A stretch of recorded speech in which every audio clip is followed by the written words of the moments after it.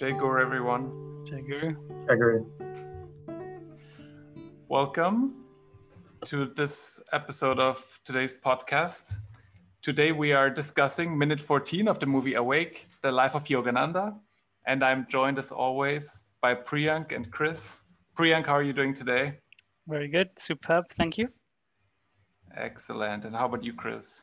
Fantastic. Yeah, the weather's finally picking up. It's now summertime in Northern Ireland. Nice. So, what's not to smile about, really? Sunshiny. Perfect. Sounds really good. So minute 14, let me just give a quick overview. So he had the vision of going to America, and now it's happening. He is on the boat. He has, you heard his voice where he says, I knew I would dwell in lands far away.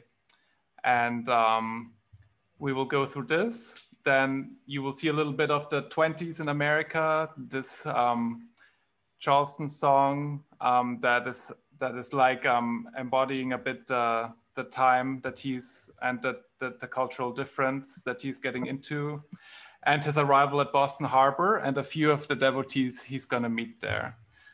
So let's jump right in. So he's going.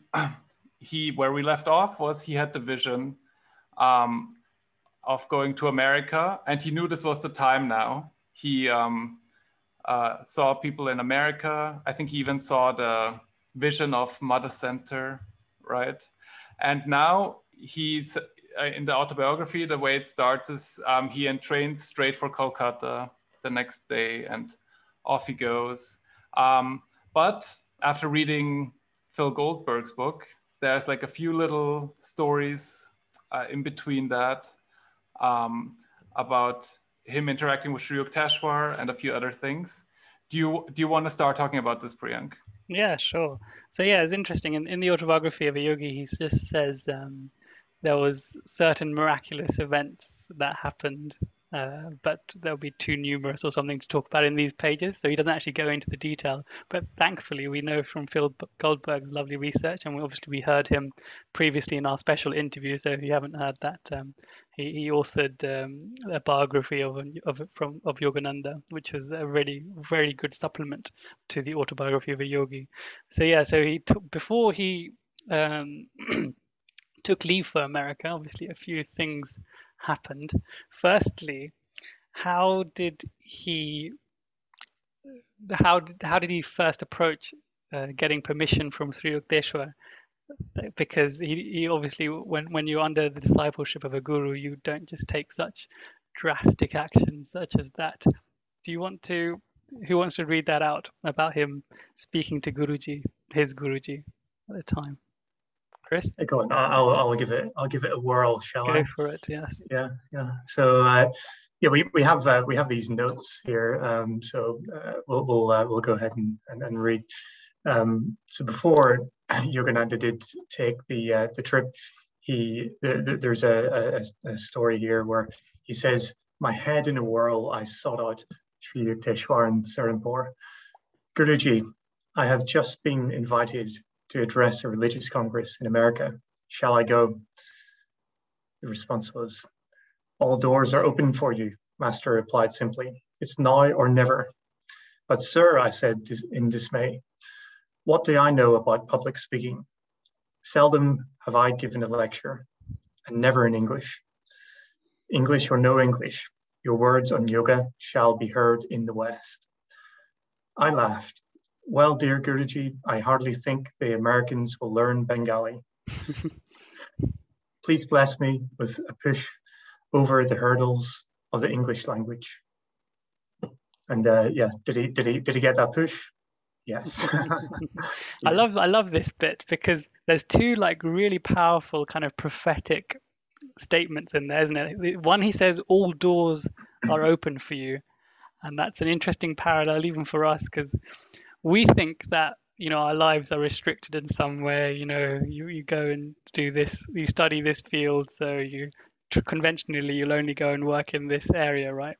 But actually there's people that study this and go and golf and do that. That's just a stepping stone to something completely different. So I really like that all doors are open to you. And he also says, English or no English, your words shall be heard in the West. And that's a really powerful statement. I think it kind of hits home, like how powerful this moment was for Yogananda. I also liked the previous in Yukteswar. Previously, I said something similarly. When Yogananda was studying for his exams and he hadn't prepared, and he needed. Sri Yukteswar said, "You'll go to the West one day, so you need to qualify with a degree."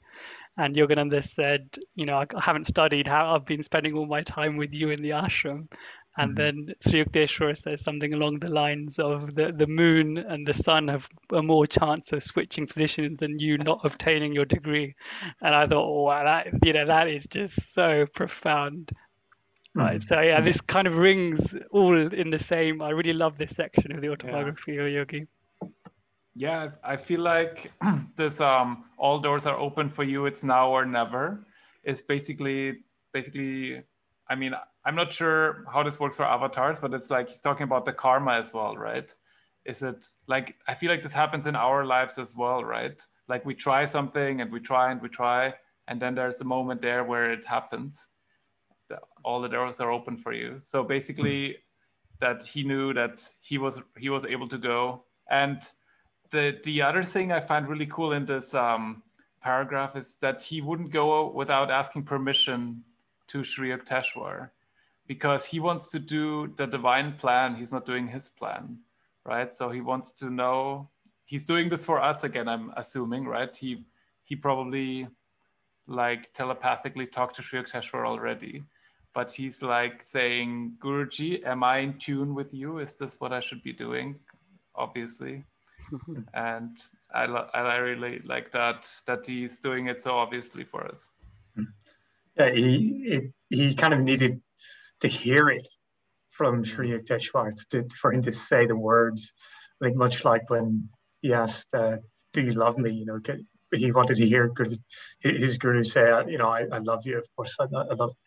Do you know where my mind goes actually? What just listening to you guys speak and reading that is, the story where Yogananda, I believe, and correct me on this, guys, but in the autobiography, when Yogananda is being taught by Sri Yukteswar, and there's a disciple that comes into the midst that really Sri Yukteswar takes a shining to. He kind of takes a real liking to this young boy, and Yogananda was jealous, and he kind of thought, well, gosh, he's getting all this adoration from the guru, from my guru. I want this. But there was a moment where the young devotee went off the tracks, and he didn't come back to the hermitage.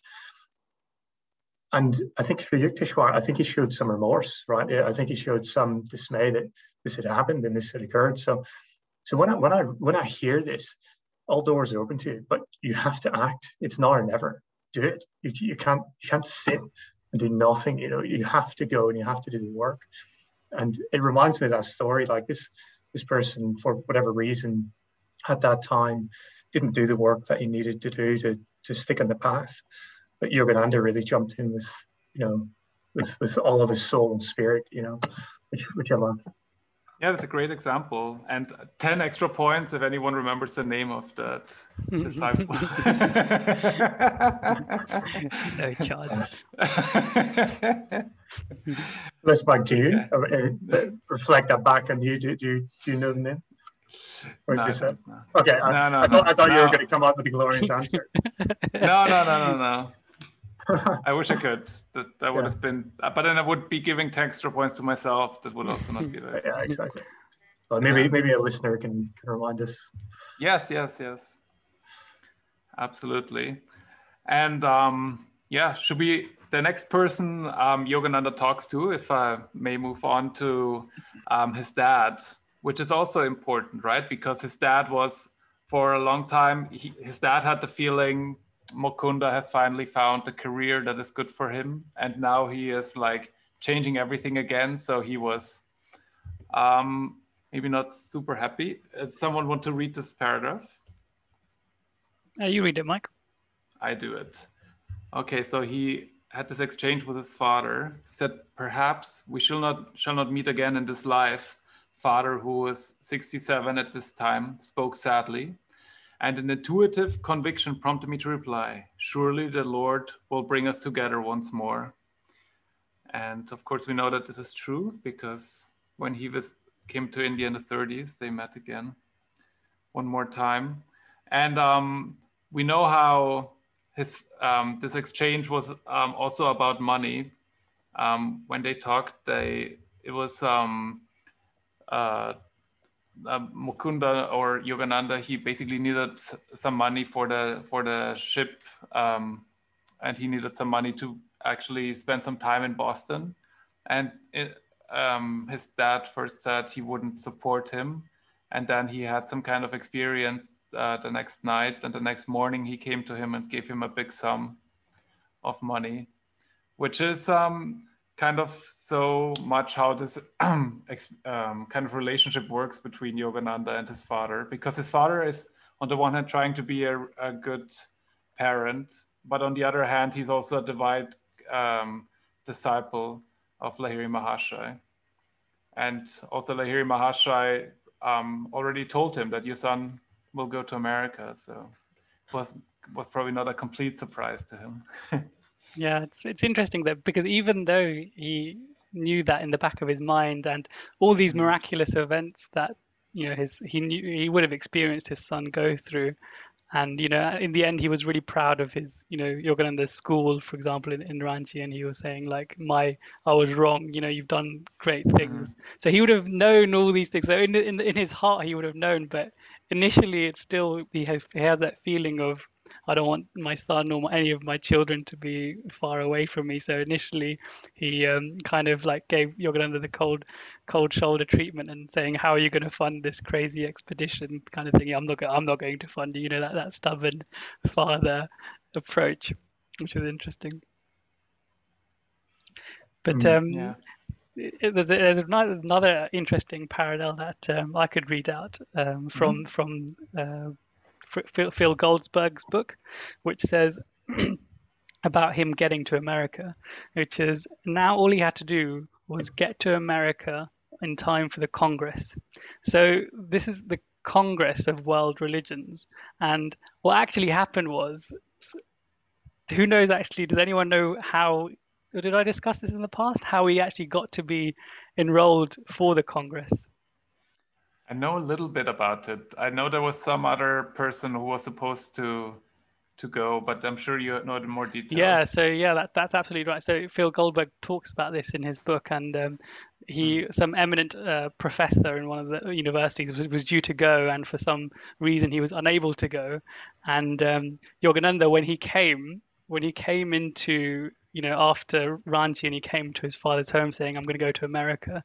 These guys, his father was friends with obviously some very important and prominent people through his profession, etc. They were in the next room discussing these things, and then from that discussion, they said, "Oh, Yogananda, he's eminent now. Let's send Yogananda to this thing." So literally, he came into his father's home from Ranchi, and then this discussion was happening, and then it ended up that he would then be the delegate to go. So that's quite coincidental. Obviously, there's no such thing as coincidence, but you may not have known that. I feel like I already talked about that before, but maybe I didn't. Quite a cool part of the story, isn't it? Yeah. Very, very cool. Very cool. Serendipitous. Yeah. Love a bit of that. Yeah. Yeah. It's like how not only can he tell the future, but he can make the future, or Divine Mother can make the future for him. She told him, "You're going to go to America," and he doesn't need to know how am I going to get there or whatever. He just goes. He entrains for Kolkata, and then there, of course, something happens that he gets a reason to go and a means to go and the money to go all in one day, probably, or in a few days. Amazing. Mm-hmm. So it was, I can tell you the name of the person. It was Professor Maitra, who was supposed to go as the India's only representative. But so he sent him in his place, sent Yogananda. But let's talk about quickly how he got his shipping, because this was during the war pretty much, the First World War. So it was quite or after it. So it was quite a uh, strange time for politics and international travel and things like that. And obviously there was all sorts of craziness happening in terms of the independence movement birthing and lots of incidents surrounding that. So there's this. I'll just read this out from the book. So now all he had to do was to get to America on the first in time for the Congress and find a way to pay for the trip. No small feat. At the shipping office, where sea voyages were ticketed, he learned that the first passenger ship to sail from India to America since the start of the war was slated for departure in about a month from that date. Even better, the SS City of Sparta, which is what it was called, would be sailing directly to Boston. Now, coincidence after coincidence after coincidence, right? Then came the bad news. The ship had been completely booked for 6 months. Yogananda told the English clerk he intended to go. He intended to be on board nonetheless. The man got angry.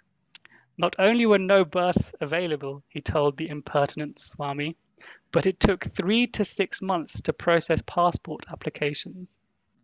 With the war recently ended and the independence movement heating up, the British government saw all Indians as potential saboteurs and revolutionaries. Yogananda insisted that the clerk write down his name in case there was a cancellation. Probably just to get rid of him, the functionary did so on his shirt cuff. Years later, Yogananda joked that he had caused the disagreeable man to ruin a good shirt. So yeah, that's a story of how he then got himself to be on the ship, because what ended up happening is fortuitously that there was a vacant space available, and then he ended up going even though it was fully booked, and also getting a passport was one miraculous feat after another, which you can also read about in the book.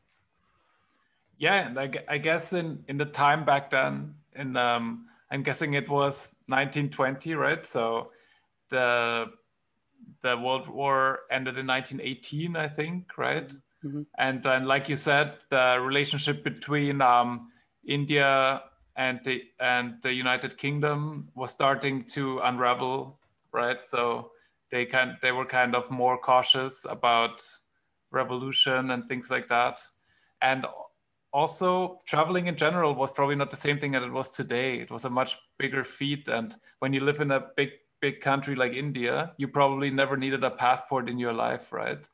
Mm-hmm. to leave, and now you need one quickly. And I'm guessing 3 to 6 months. This is kind of when you back then planned something like that, you would have planned this a year in advance, I'm guessing. And mm-hmm. now it all happens for him in a matter of days. He gets his ticket, even though none is booked. He gets his passport. so many miracles in the space of maybe a few days or a few weeks. Yeah, it reminds me of the time when he triumphantly left to go to another city as a bet with his brother. Do you remember? And he said basically, God's going to take care of me. And he had all these moments of essentially fate, stepping in to usher him through this journey.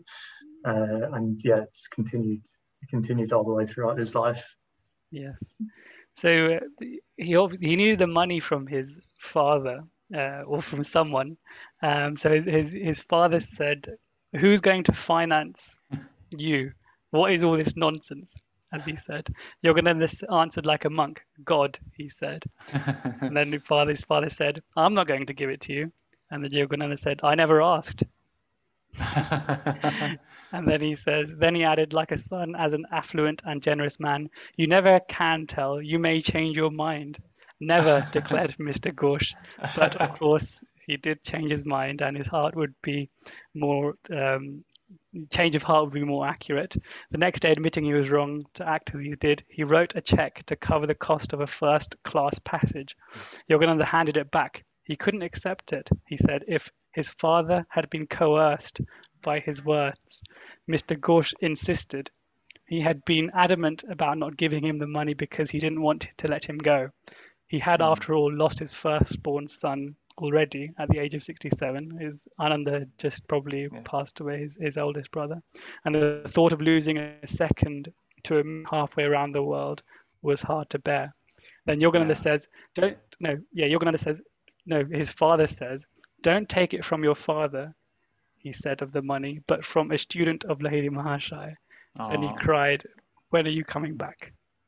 So amazing. And I feel like this is like a really big moment. And I like how they describe it in the autobiography when he says, you might give me the money, right? and his father says, no, I would never do that. And then he says, and then he compares this conversation with the one he had with Ananta like 20 years before in the chapter Two Penniless Boys in Brindaban. Yeah, that's the one Chris was just referring to as well. Yeah. Which and then his father asked, when are you coming back? Now I'll give you guys guesses as to what he says. Go on, Chris, guess. What is Yogananda say? When God is done with me or something. Oh, that's good. Mike, what does he say? Yeah, I would have said when Divine Mother allows. No, you can't say that. That answer's already taken. Really? Okay. I mean, I don't know. One was a bit more blunt, so I think Divine Mother sounds a bit more graceful. He actually says, in 3 months, if the Americans don't need me. But of course, they needed him, and three months became 3 decades before father and son would have their reunion. 3 decades. So he was 67. 67, and when he came back, he was 97. Age. Wow. No, as in he stayed in America for 3 decades until his passing, but he came back after. He came back 13 years. 13 years later. Right. Yeah. So he would have been like 90 at the time his father, or 80. Sorry, 80 would have. 80. Yeah, that makes sense. Yeah. Yes. Grand age. You know, just to touch on this, the money aspect of this, and how, you know, from my experience, you know, we have in our ego a need to have ownership over things, and it was nice for Yogananda's father to disassociate himself with his own money, and you know, use the linkage to his devotion to God, because you know we don't actually possess anything really. You know, we have soul, and we're essentially stewardships of our vessels, from our body to our house or whatever it might be. I was thinking about this the other day, and it just sparked that thought. And I don't know if it's analyzing it too much, but I do love the idea of you know, everything in the name of God. You know, give everything else up in the name of God, essentially. But, yeah. It must have been a big amount of money as well, because I mean, I feel like his father was always very generous, even though earlier in the autobiography you hear about him and his wife talking about money, and because she wants to give more money away and he wants to keep it more together. But later on, somewhere he basically finances himself a whole year or 2 in Boston with the money of his father. So it must have been quite a large amount that he parted with. Yes, but even after all those events, Yogananda was still uncertain that he should go, and then still, you know, worrying. On the 25th of July, 1920, what happens with Mahavtar Babaji? Does someone want to read this section? Oh, Priyank, you can. Okay. You can do this bit. Open it up. I get the Babaji section. Okay, so what happened was, let me just get it up again. So 25th of July, as I said, in 1920, Yogananda said, the ageless Babaji showed up at 4 Garpur Road to put an end to all this wavering. Early that morning, Yogananda began to pray, determined to hear the voice of God, and he gets his answer. And then the form of Babaji appears. He says, "He must be Babaji." I thought, dazed, because the man before me had the features of the young Lahiri Mahashai. He answered my thought. Yes, I am Babaji. He spoke in melodiously in Hindi. Is this the first time that Yogananda meets Babaji? Then it must be, right? I think so. Yeah. But I was just also thinking, not to interrupt the story, but were there stories that he looked similar to Lahiri? Yes, that's coming. Stories coming. Yeah, it's coming. Yes, like a young version of him. Yeah. Can't wait. Yeah. Our Heavenly Father has heard your prayer. He commands me to tell you, follow the behests of your Guru and go to America. Fear not, you shall be protected. After a vibrant pause, Babaji addressed me again. You are the one. I have chosen to spread the message of Kriya Yoga to the West. Long ago, I met your Guru Sri Yukteswar at the Kumbh Mela. I told him then I would send you to him for training. I was speechless, choked with devotional awe at his presence, and deeply touched to hear from his own lips that he had guided me to Sri Yukteswar. I lay prostrate before the deathless Guru. He graciously lifted me up. After telling me many things about my life, he gave me some personal instruction and uttered a few secret prophecies. Kriya Yoga, the scientific technique of God realization, he finally said with solemnity, will ultimately spread in all lands and aid in harmonizing the nations through man's personal, transcendental perception of the Infinite Father. So that's then it goes on, but so he got his response from Babaji. No, none other than Babaji. Amazing, and I guess he kind of wanted that on top of it because he oftentimes Guruji always mentions the line of gurus, right? And it is important to him that he wasn't just sent by Sri Yukteswar, because I'm guessing also Sri Yukteswar sending him would have made him go to America, but it was Babaji telling Lahiri Mahashai, telling Sri Yukteswar, telling Yogananda to spread Kriya Yoga in the West. So it's like a divine mission from the highest order that he is fulfilling there. And this is basically the confirmation of that. Yes. And the last part of the story is, with a gaze of majestic power, the master electrified me with a glimpse of his cosmic consciousness. What do you think that means? I probably didn't want to fry him on the spot by giving him the entire view. But do you think this is the same? This is the same as what Sri Yukteswar gave him when he prodded him, and after he came back from the trip, and he's got the experience in the chapter is called Experience in Cosmic Consciousness, and the Samadhi poem comes after that. Do you think it's the same thing? Quite possibly. I mean, a glimpse of his cosmic, but it says a glimpse of his cosmic consciousness. It's like Babaji's cosmic consciousness, which is separate somehow to just general cosmic consciousness.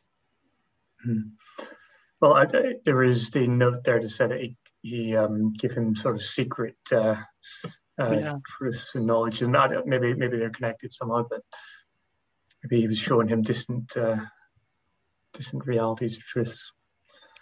There's some traditions that place Babaji, Mahavatar Babaji, extremely highly, like even beyond Bhagwan Krishna and places things like that. But that's obviously not in our tradition. But yeah, he is obviously thought of extremely highly amongst not just SRF devotees, but many other paths that are across India, spiritual paths. And then then he says, in a short while, Babaji started toward the door, remarking, "Do not try to follow me. You will not be able to do so."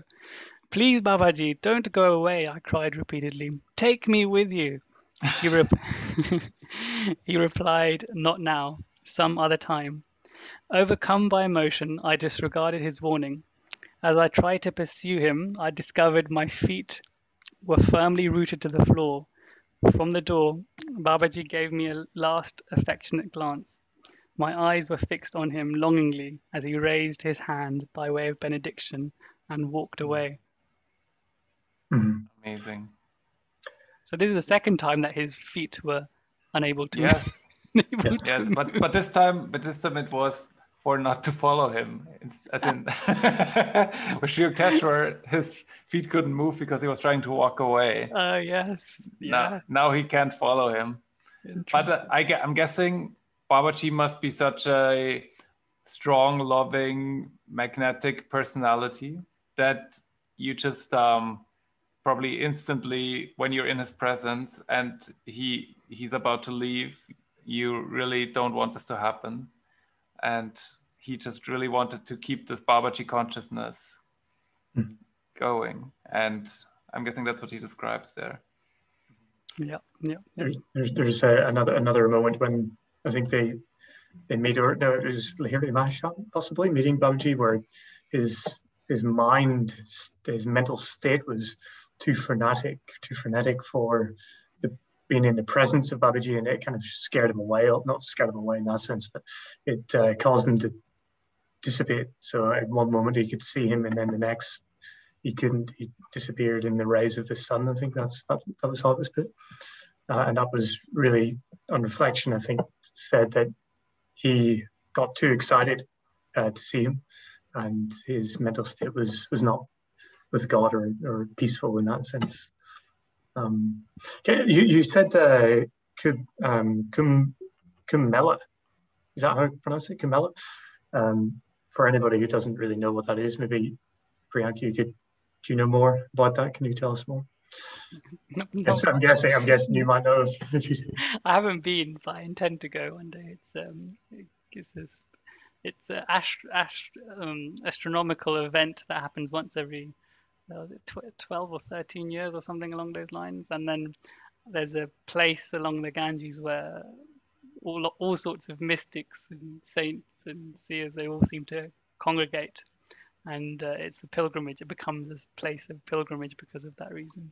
And yeah, I haven't been, but obviously Sri Yukteswar went and he got this lovely image of Mahavatar Babaji. Apparently it's crazy busy, like millions of devotees, and you can imagine all in the same place with the same spiritual ardor. So you have all sorts of people that are there, not just devotees, but also all sorts of saints, some true and some not so much.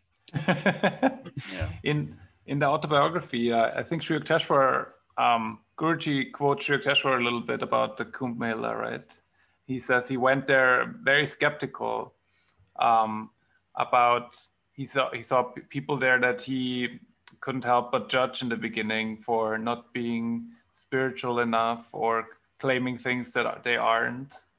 And then when Babaji came, Babaji just participated in everything and said, you should not judge. And found that a pretty cool story. I remember that because that's like something that happens all too easy often. When you see something that is just not something as high as you expected, then you might. Wasn't it be like the wise ant who discerns between the sugar and the sand, rather than considering all of it one big mess. Completely ruining that beautiful part of the autobiography. So then we have so then now Yogananda has got his money, his passport, his invitation to go to America. He's got a personal meeting or presence association with Mahavatar Babaji, and now it would appear he's finally ready to go. And there's like stories out of Phil Goldberg's book that we can still talk about, right? Yep. One of them was about when he first got on board the ship, which is the city of Sparta. Yes. I can go ahead and read Yeah, if the you read it first from part of that paragraph. yeah, read it from Sri Yukteswar. From Sri Yukteswar. Yeah. Sri Yukteswar was present and no doubt proud and gratified at the Kidapur dock, which is in Kolkata, I believe, Okay. the next day to see him off. So Sri Yukteswar was actually there when he left, which is great. Pretty cool, isn't it? Yeah, so were most of Yogananda's family and the students and faculty of the Ranchi school. So he got a big goodbye from everybody, right? And Ranchi isn't even that close, right, to No, Kolkata. not So all close, those yeah. kids who came, amazing. Pretty cool school trip, though, isn't it? Today we'll be Yeah. going to say bye to our guru. Wow. Amazing. And then one of those students, when he was in America as Swami Premananda, recalled an incident from that day. Yogananda was with him and others at the ship's rail when the captain ordered him gruffly to go to his cabin or else leave the boat. Yogananda met the captain's gaze and said, "Sir, a gentleman does not speak in that manner." According to Premananda, the humbled English captain withdrew with bowed head, speechless. Americans who looked down upon the heathens of Asia were also about to be humbled by Yogananda's dignity and erudition. Wow. That's so cool. Amazing, right? Like that is also something I like, you know, how confident he is. He's not like let somebody talk down to him, because he sees the divine in everybody. So he also expects everybody to see the divine in him and meet on the same level, right? This was a different time than today, right? There was a lot more prejudice among people and a lot more difficulties of communicating. And so that there was also the language barrier, I'm guessing. I'm guessing this captain was English or American, and yeah. Yeah, Indians were generally subservient to the English rulers, weren't they, at the time?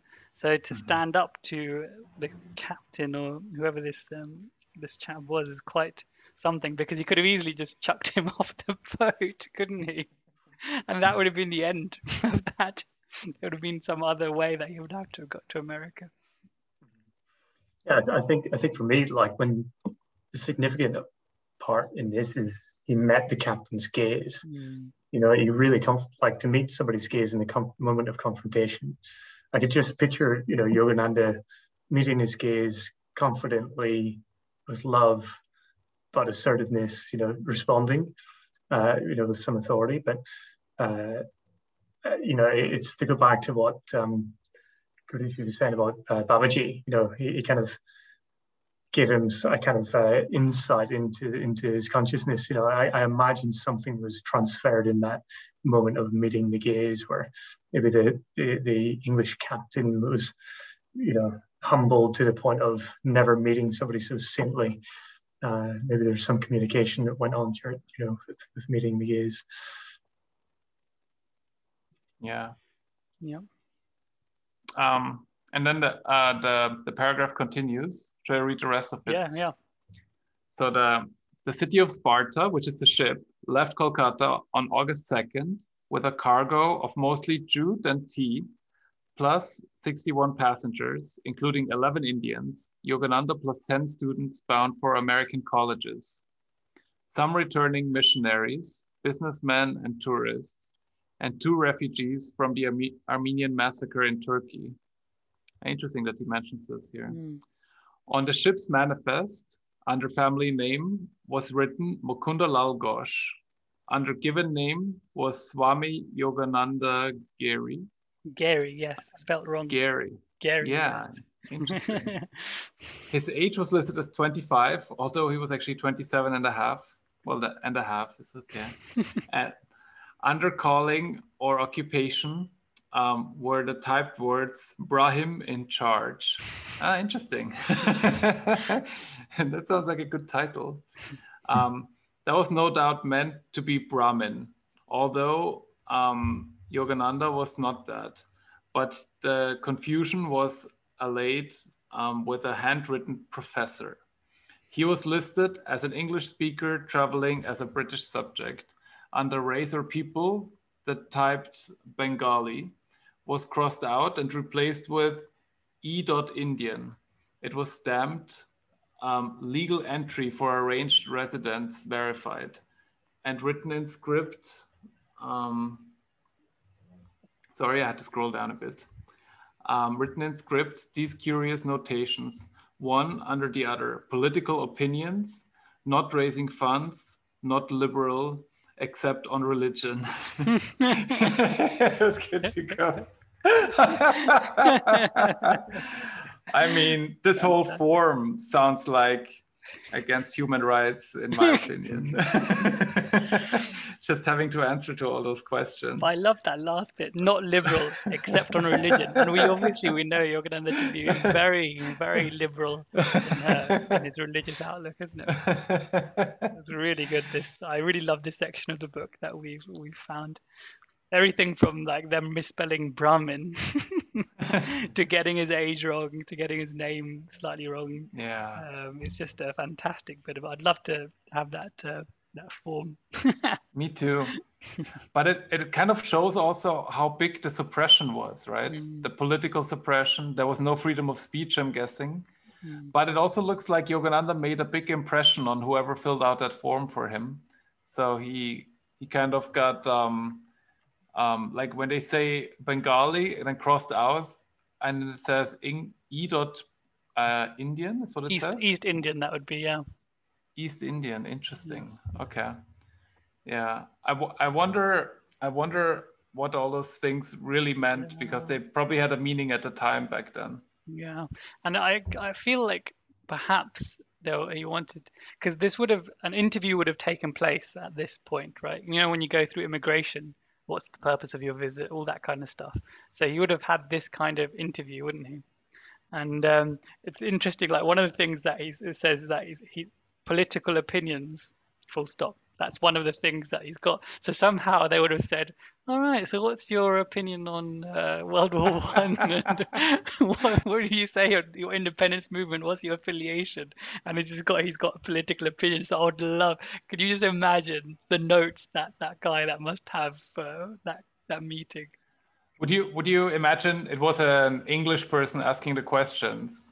I imagine so.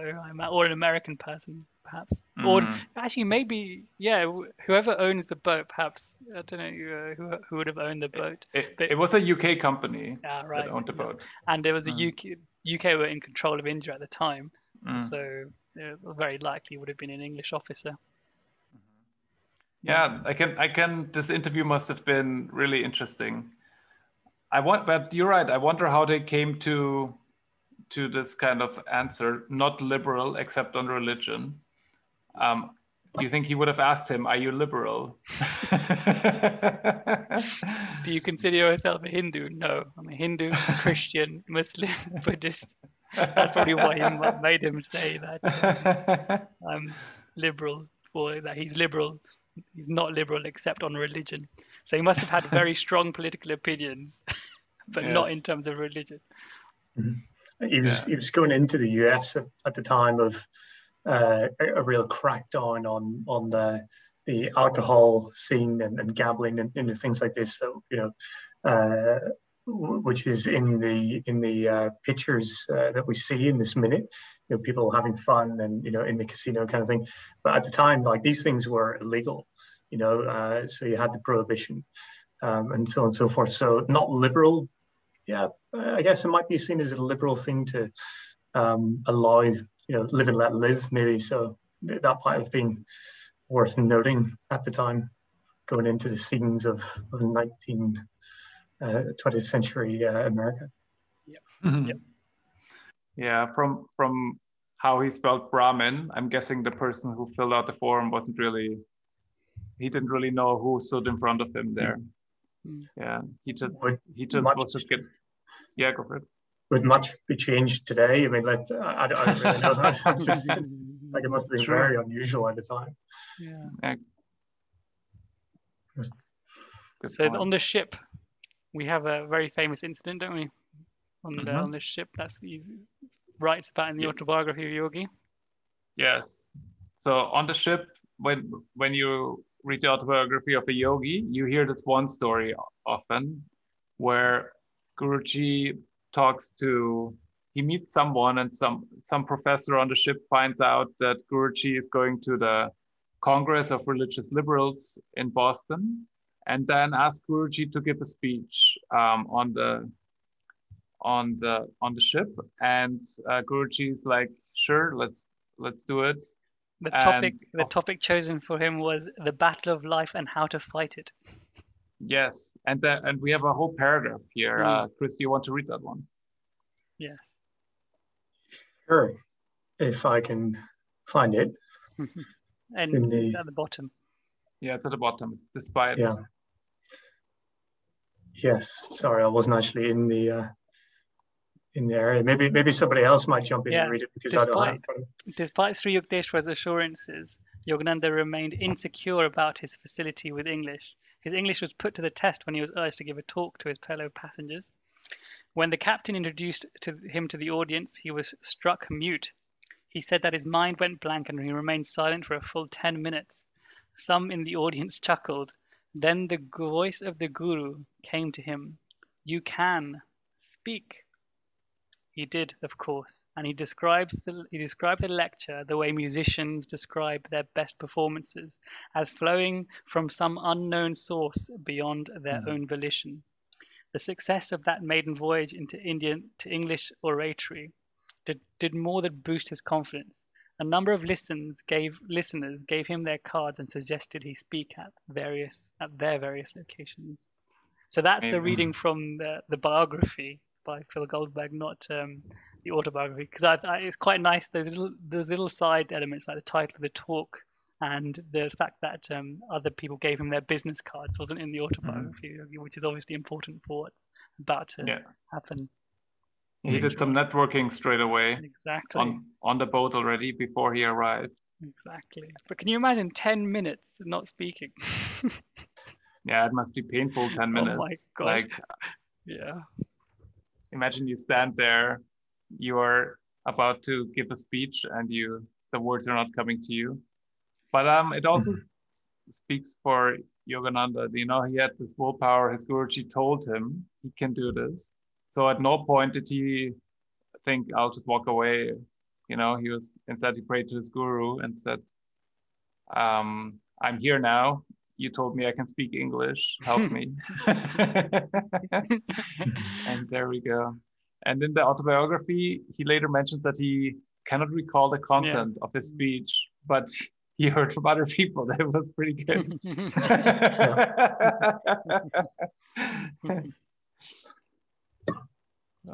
Lovely. Cool. So the next thing, I think we can now skip to him actually arriving in Boston. Yes. And the scene he took this voyage. We kind of know the route a little bit that he took, right? I'm guessing he went around India. I'm not sure where he did all the stops, right? I wonder if he did a stop in what was back then called Bombay. If he did a stop somewhere in Egypt because he went through the Suez Canal, right? Yeah. And then he might have stopped somewhere in Southern Europe. I'm not sure where the stops were, and then he would have gone crossing the Atlantic from there to. I'm actually not sure. Did that ship go to the UK as well, and then to America, or did it go straight from the Mediterranean? I wouldn't know. Let me see if I can find it. He said it was 48 days at sea, apparently, and got the English elements here. So you would have actually gone. No, it doesn't say actually. So no, we need to find that out. Okay. So and then he finally arrives in America in the Boston Harbor, and then in the film, in the Awake film, they kind of show the scene by playing a song that is like supposed to get the viewers in the kind of right mind for this kind of time, and I'm going to play this now. Charleston, made in Carolina. Some dance, some prance. I'll say there's nothing finer than. And this is and it's so happy and like but also like kind of party and really enjoy life kind of song. And but it also embodies the 20s. They're by a lot of people called the Roaring Twenties, and it was like a time where America was like, it was after World War One. A lot of the soldiers came home, and there was I feel like there was an optimism in the people there, but I'm guessing also there was a spirituality lacking a bit. So perfect time for Guruji to arrive Yes. in the US. What do you guys think when you saw this scene, this Charleston song and those people dancing and the picture out of the boat arriving in Boston Harbor? Oh, whenever I saw it, I definitely thought of the contrast for where Yogananda would have come from, and thought immediately this must have. I'm sure he didn't just walk on to a scene of people, spraying champagne over the place, but it does paint the picture quite well in this documentary that he would have been stepping into a world completely alien to what he would have been used to, and certainly with the mission that he had to go over and spread his teachings, I suppose, or teaching of his guru and so forth. He would have thought he probably had his job cut out for him.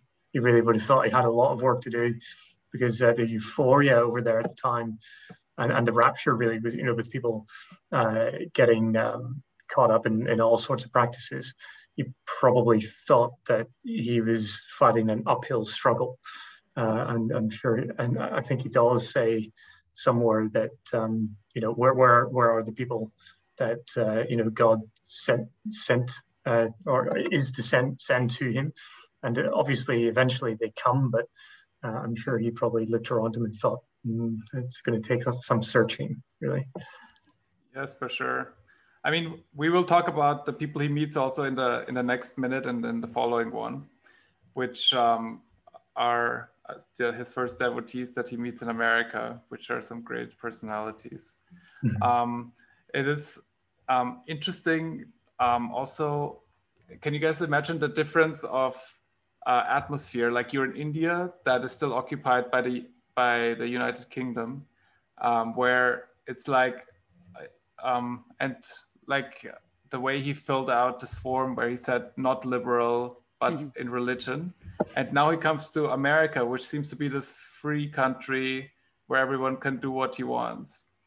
And they seem to be on a liberal kind of streak a little bit. Like there's a few things that I mentioned earlier, like about the war ending.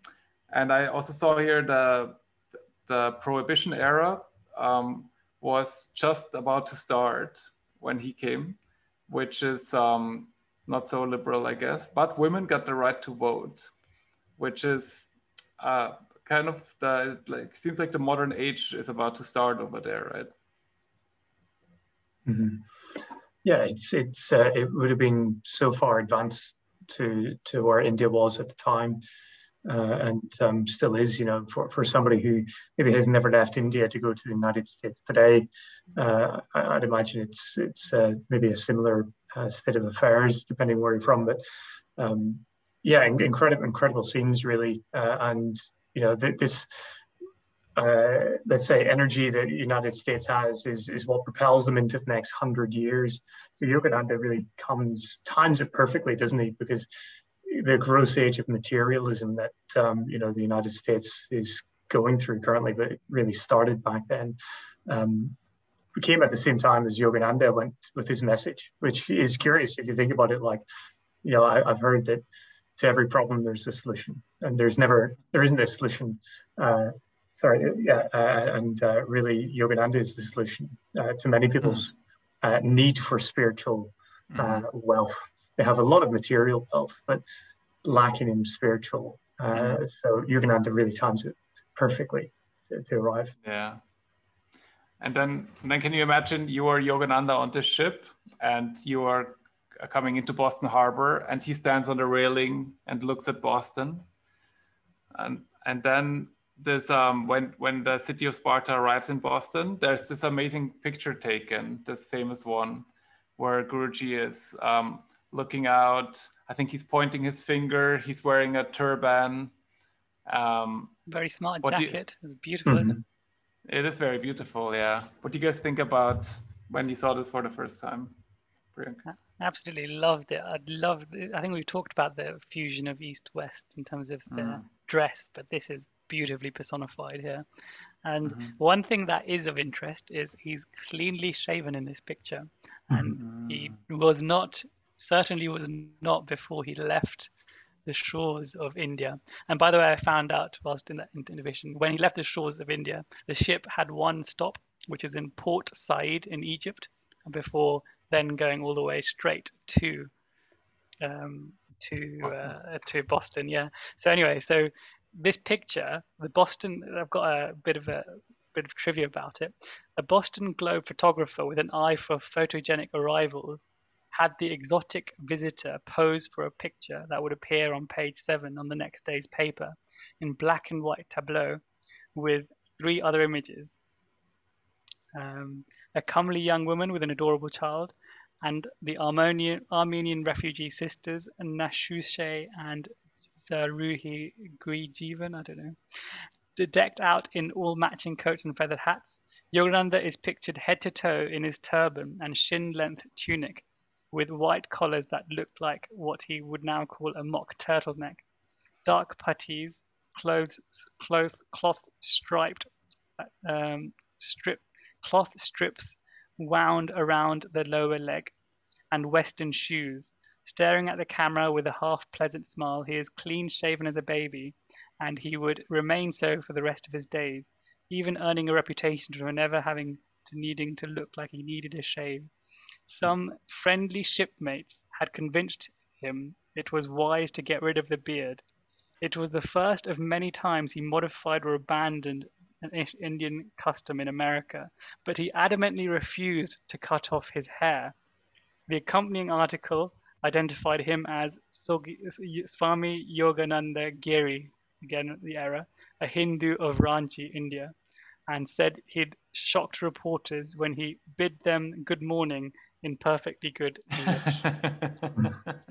So I found that fascinating. So he decided to retain some of his Indian appearances, and you'll remember that Yogananda, Sri Yukteswara told him, "Forget you were born among Hindus and don't adopt all the ways of the Americans. Take the best of both peoples. Be yourself a child of God. Seek and incorporate into your being the best qualities of all your brothers scattered over the earth in various acres." Yeah. So he seems to have started that on the ship with his hair and his beard. Yeah, it's interesting that he, if that is true, then he took the advice of people that he met really on the ship. And it was maybe even that last minute. I guess everything was quite hurried along in the last few days. But even to that point, it's amazing just how quickly that happened, really, for him, and how amazing a job he did just to kind of go with the flow. We shouldn't take it for granted. It's incredible. Also the confidence, right? Like imagine you go to a different country and immediately I would say you arrive. I mean, he did that when he arrived. He didn't do this after living in America for 3 years, and he went for it right away and thought, I'm going to spend some time here in America, and I want to meet the Americans halfway. I'm guessing that's kind of the message a little bit, right? Yeah, in the US, everybody would have been. I guess at the time, maybe it was a mustache and maybe it was a little bit of a goatee of sorts. I'm not sure what the style would have been back then, but probably more mustache, but clean shaven and then something like that, a little twirly kind of mustache. So. Can you imagine a mustache? Yeah, Lahiri Mahashaya style or something. Amazing. I would like that.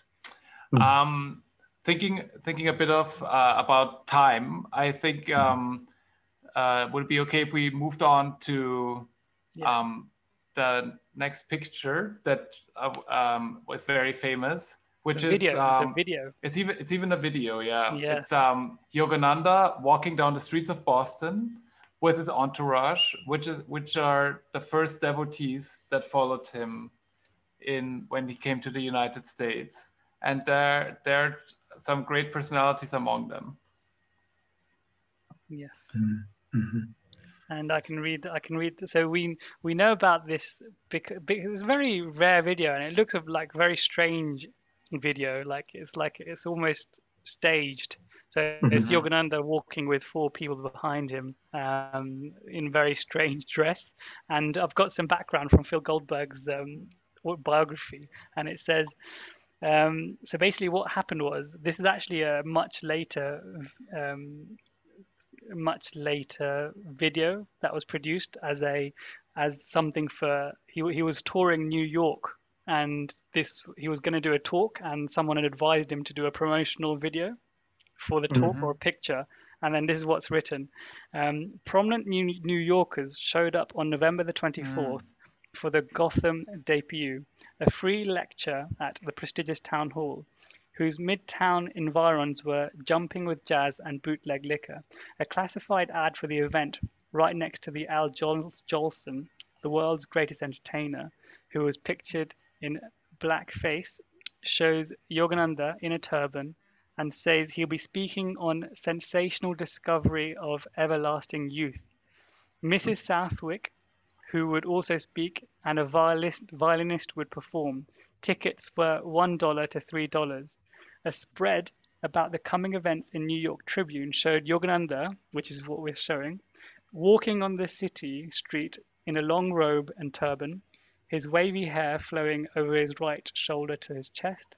With him are 4 Americans in an unlikely garb, Indian-style flowing fabrics and headscarves for the 3 women, and a turban for the man in an overcoat. They are identified as Mrs. Southwick, Mr. and Mrs. J.E. Smith, and Sister Yogamata.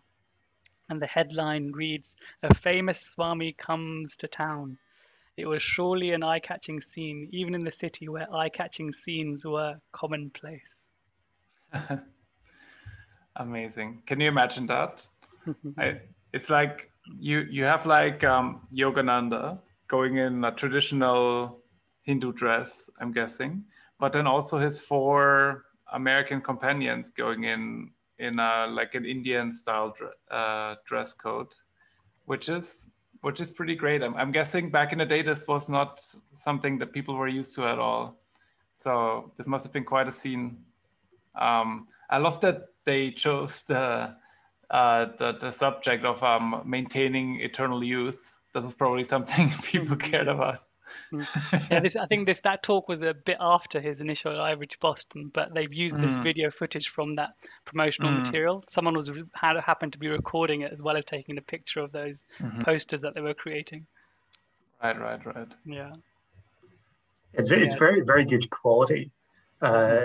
You know, for the time. Whenever I watched it, you can still see Yogananda's garms. You know how well.